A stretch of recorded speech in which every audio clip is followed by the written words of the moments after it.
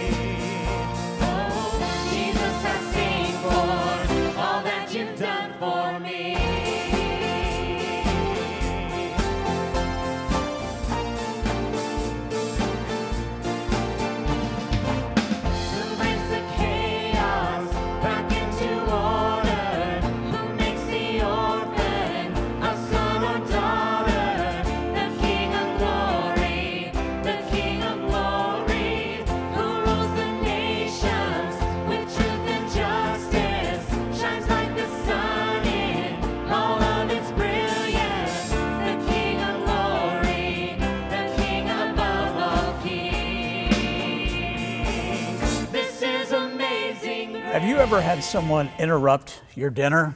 Let me tell you about an experience that my wife and I had a number of years ago, early in our marriage. We were invited by some friends to go out to a very nice restaurant in Houston. It was a seafood buffet, and it was a lot of money. I bet it was maybe $20 a plate, which sounded astronomical to us as a young couple. So we get there, and man, there is more seafood than you can imagine, and I love shrimp. So one of the things I went to was this big pile of shrimp with ice all around it and loaded up my plate. Went back and began to peel those shrimp and dip them in the shrimp cocktail sauce. And I was eating away. About halfway through the meal, I found a roach in the middle of the shrimp. That'll interrupt your meal. It interrupted the meal of everybody at the table, and the server came over, and sure enough, there was the roach. And the good news was that the meal was free because of that. So I've been carrying a little rubber roach in my pocket ever since. Not really. Well, today in John chapter 13, we come to the interruption of a dinner meal in which John is talking about the Passover meal. We know it as the Last Supper that Jesus shared with his disciples. And we're going to see that in John chapter 13, verses 1 through 17. It is a dinner interruption that is far more significant than finding roach in the middle of your shrimp. It's more captivating because we see Jesus responding to his disciples in such a remarkable way. It's a dinner interruption that reveals the power of a towel. Let me rehearse the situation and the story so that we'll have a better understanding of what we talk about in just a minute.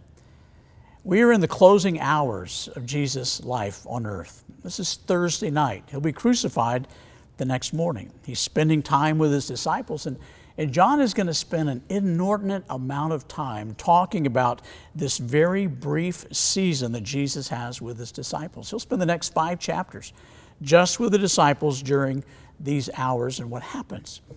This particular experience, Jesus has called his disciples together for the observance of the Passover.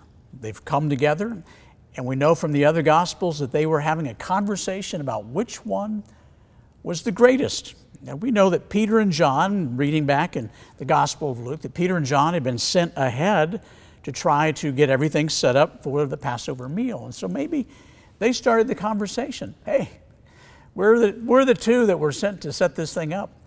Obviously, we're in the running to be number 1 and 2 among the disciples, and the others may have gotten wind of that, and a conversation is beginning as to who's the greatest. So in the middle of the meal, a dinner interruption, Jesus gets up from the Passover meal, takes off his outer cloak, girds himself with a towel, pours a basin, and begins to wash the feet of the disciples.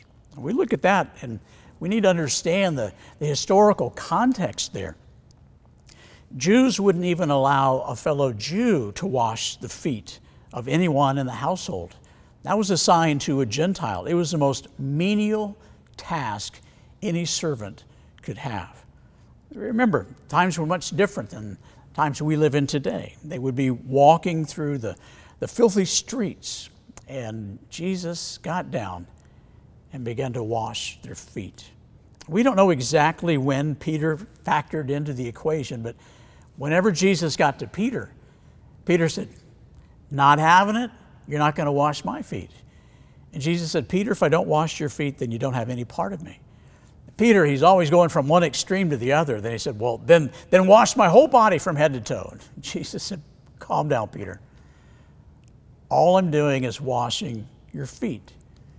If the rest of you is clean, you're clean." It's a spiritual truth saying, you believe in me. You've had your bath spiritually, but you have to come back from time to time and clean off the dirt of your feet, the sin that starts collecting in your life. Confess it, and come clean with God.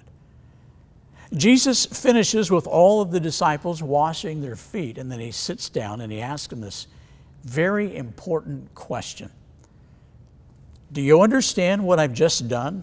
And you can imagine, they're like deer in the headlights. I mean, they're looking at each other like, how do we even answer that question?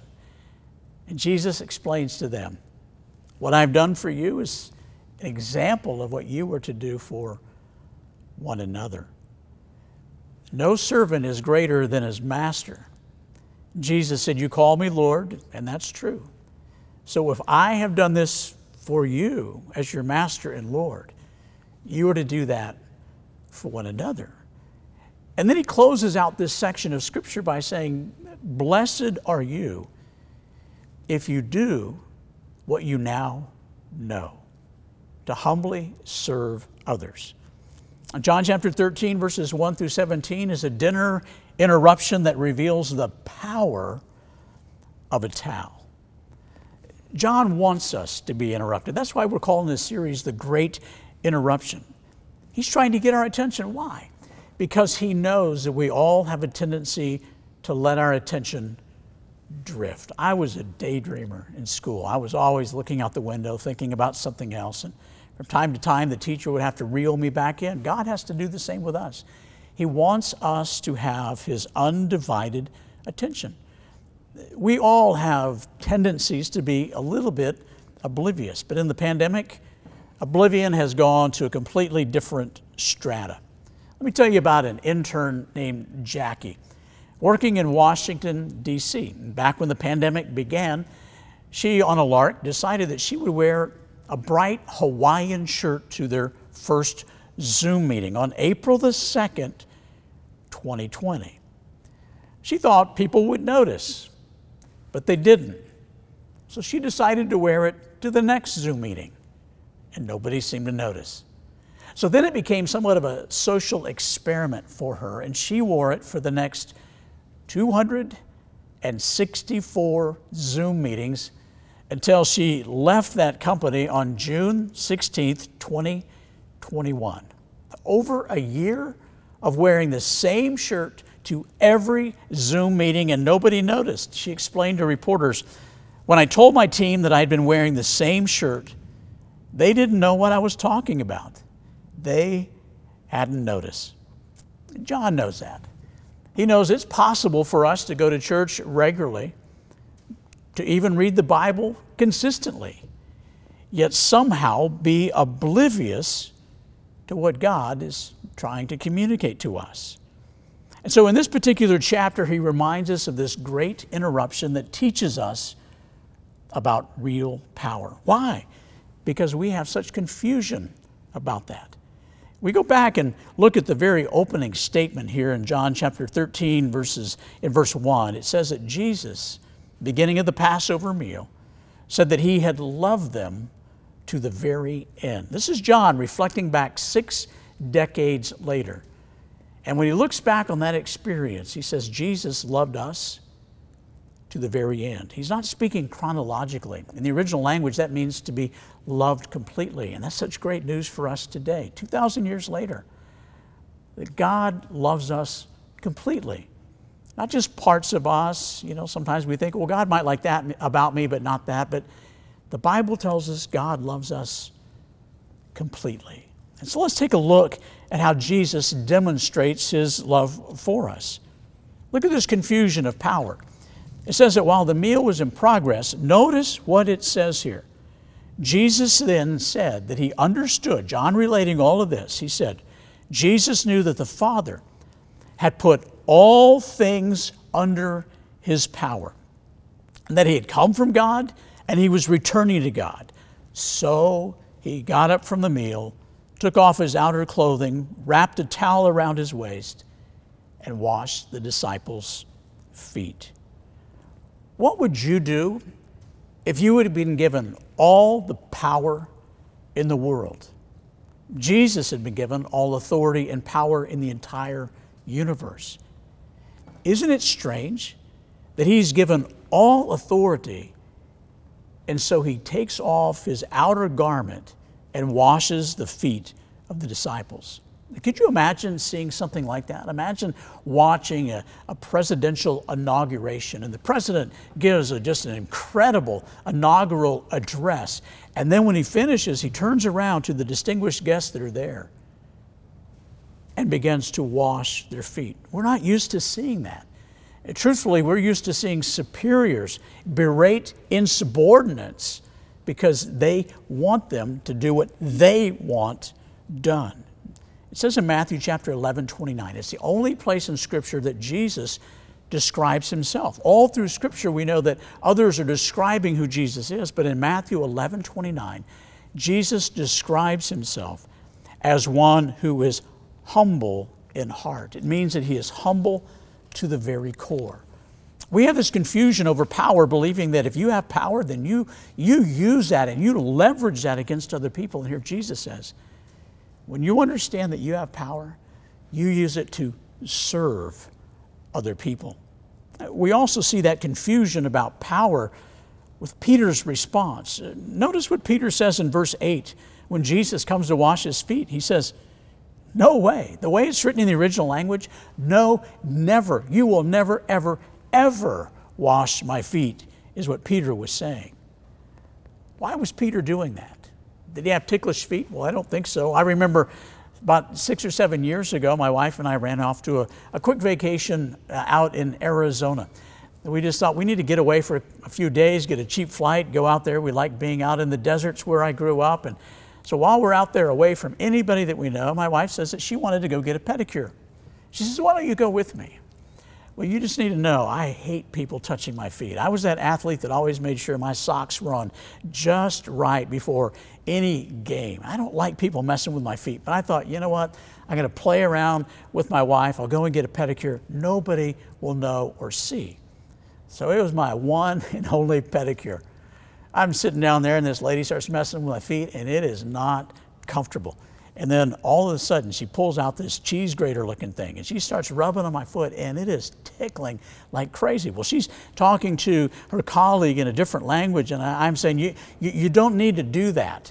And she's like, she doesn't even understand me. And I said, please don't do that. I'll pay you still just same price, but don't do that. She kept on going. I said, I will pay you more if you will stop. It is tickling my feet. She turned to me and she laughed and she says, I know. And she kept on going. Well, this is not a situation in which Peter is saying, don't touch my feet because my feet are ticklish. No, it's more about pride. Peter is saying, all these other guys, these lowlifes that you've invited to follow you, these other disciples, I'm not like them. They let you wash their feet, but I'm not going to stoop that low. And then Jesus reminds him that if I don't wash your feet, you don't have any part of me. And then Peter, like we said earlier, he goes to the other extreme. Then wash all of me. Sometimes pride gets in our way, in which we feel so self-sufficient that we are not going to lean upon Christ. We are helpless and hopeless without Christ. But with him, we are safe and secure. So another example of confusion over power, because power is so confusing, especially in our culture, but among humanity all through the millennia. Our confusion with power, again, is seen in chapter 13, verse 12. When Jesus had finished, he asked the disciples, do you guys understand what I've done for you? Man, it is a pop quiz in which nobody has the answer. It feels like a trick question. They're all waiting for someone else to respond. They're probably looking down at their newly washed feet. You know how the people do that? They look down when they don't want to answer a question. How in the world do we answer that? What was Jesus doing? What do we understand about this experience? He was giving an example of his work, demonstrating what he was doing for the world. It's a picture of Jesus' life and ministry. He was in heaven and he took off his cloak of being glorified in heaven to come down to earth and to live as a servant. Remember, Jesus said, I didn't come to be served, but to serve. And he stooped down and he washed the feet of those who were willing. Remember, Peter had to be willing. And he washed his feet, demonstrating what Jesus would do for us to wash away our sins. And then he went and he put his cloak back on and sat down in his seat of honor.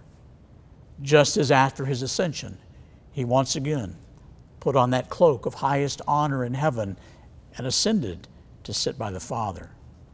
It was an example of what Jesus did, but it was also an example of what Jesus wants us to do. Christ-like servanthood is a necessary power. Look what it says down in verse 14 and 15.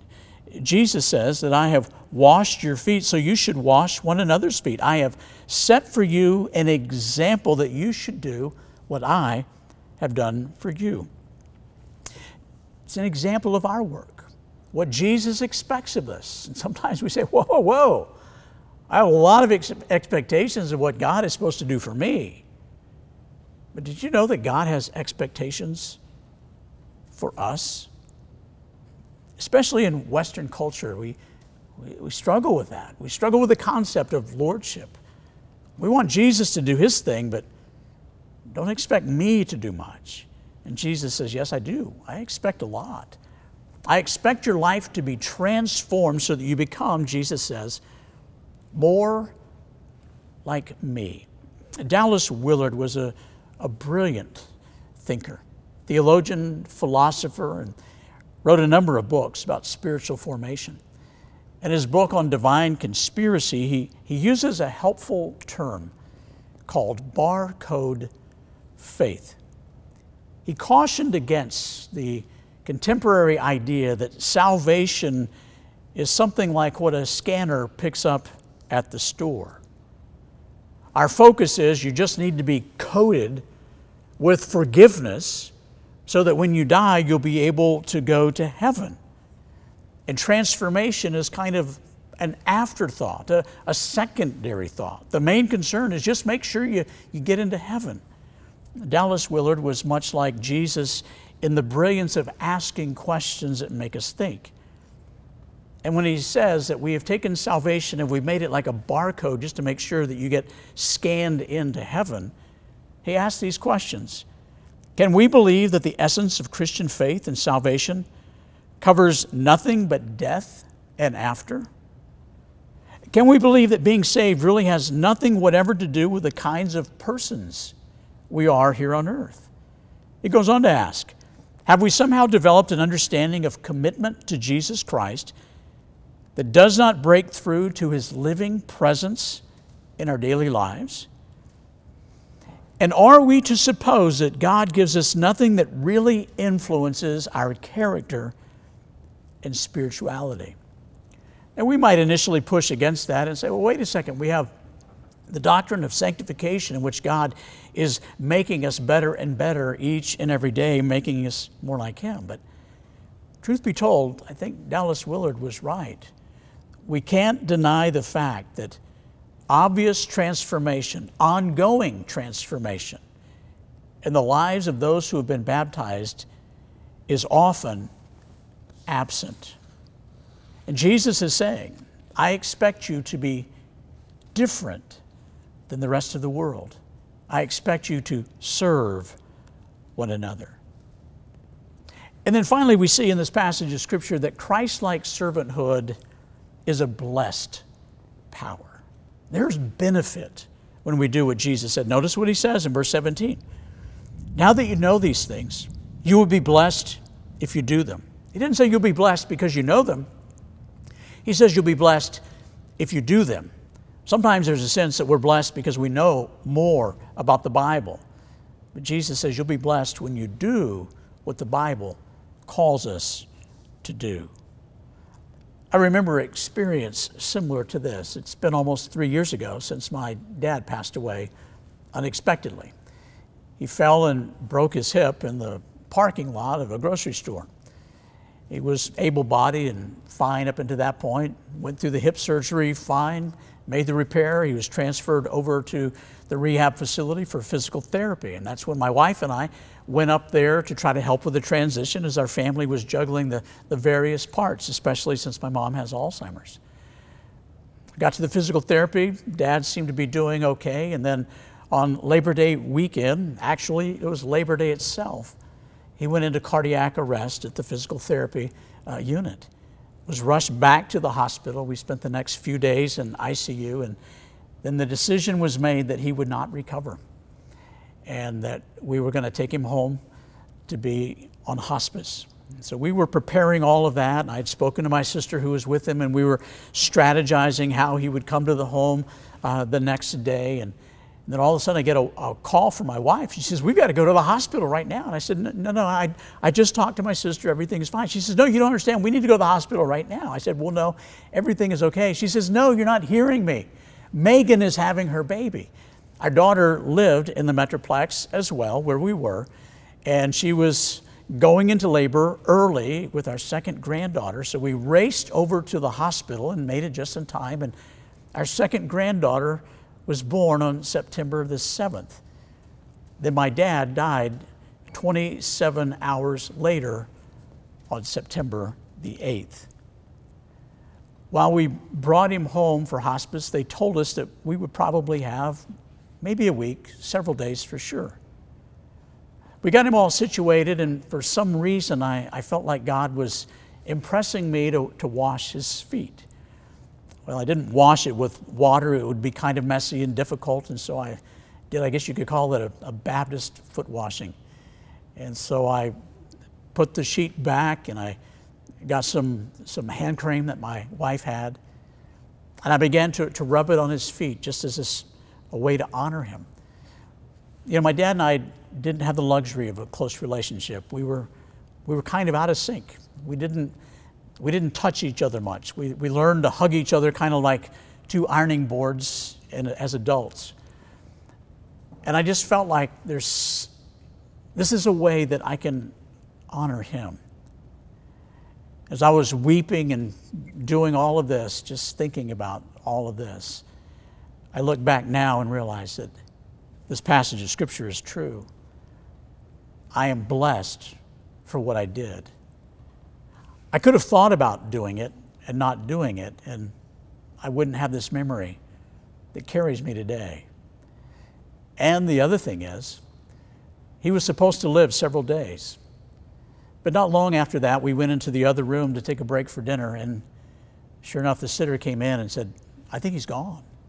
We rushed into the living room, and my dad had died. You know, what Jesus is reminding us here is that you'll cherish those opportunities of serving others. And you won't always have the opportunity to do that. Our time on earth is fleeting, and the opportunity to minister to others is fleeting. So seize the opportunity to be blessed and to be a blessing to other people. So let me close with this question. Does your life currently demonstrate the power of Christ-like servanthood? All of us could trace ourselves back to a story. That story is almost 3 years old about my dad.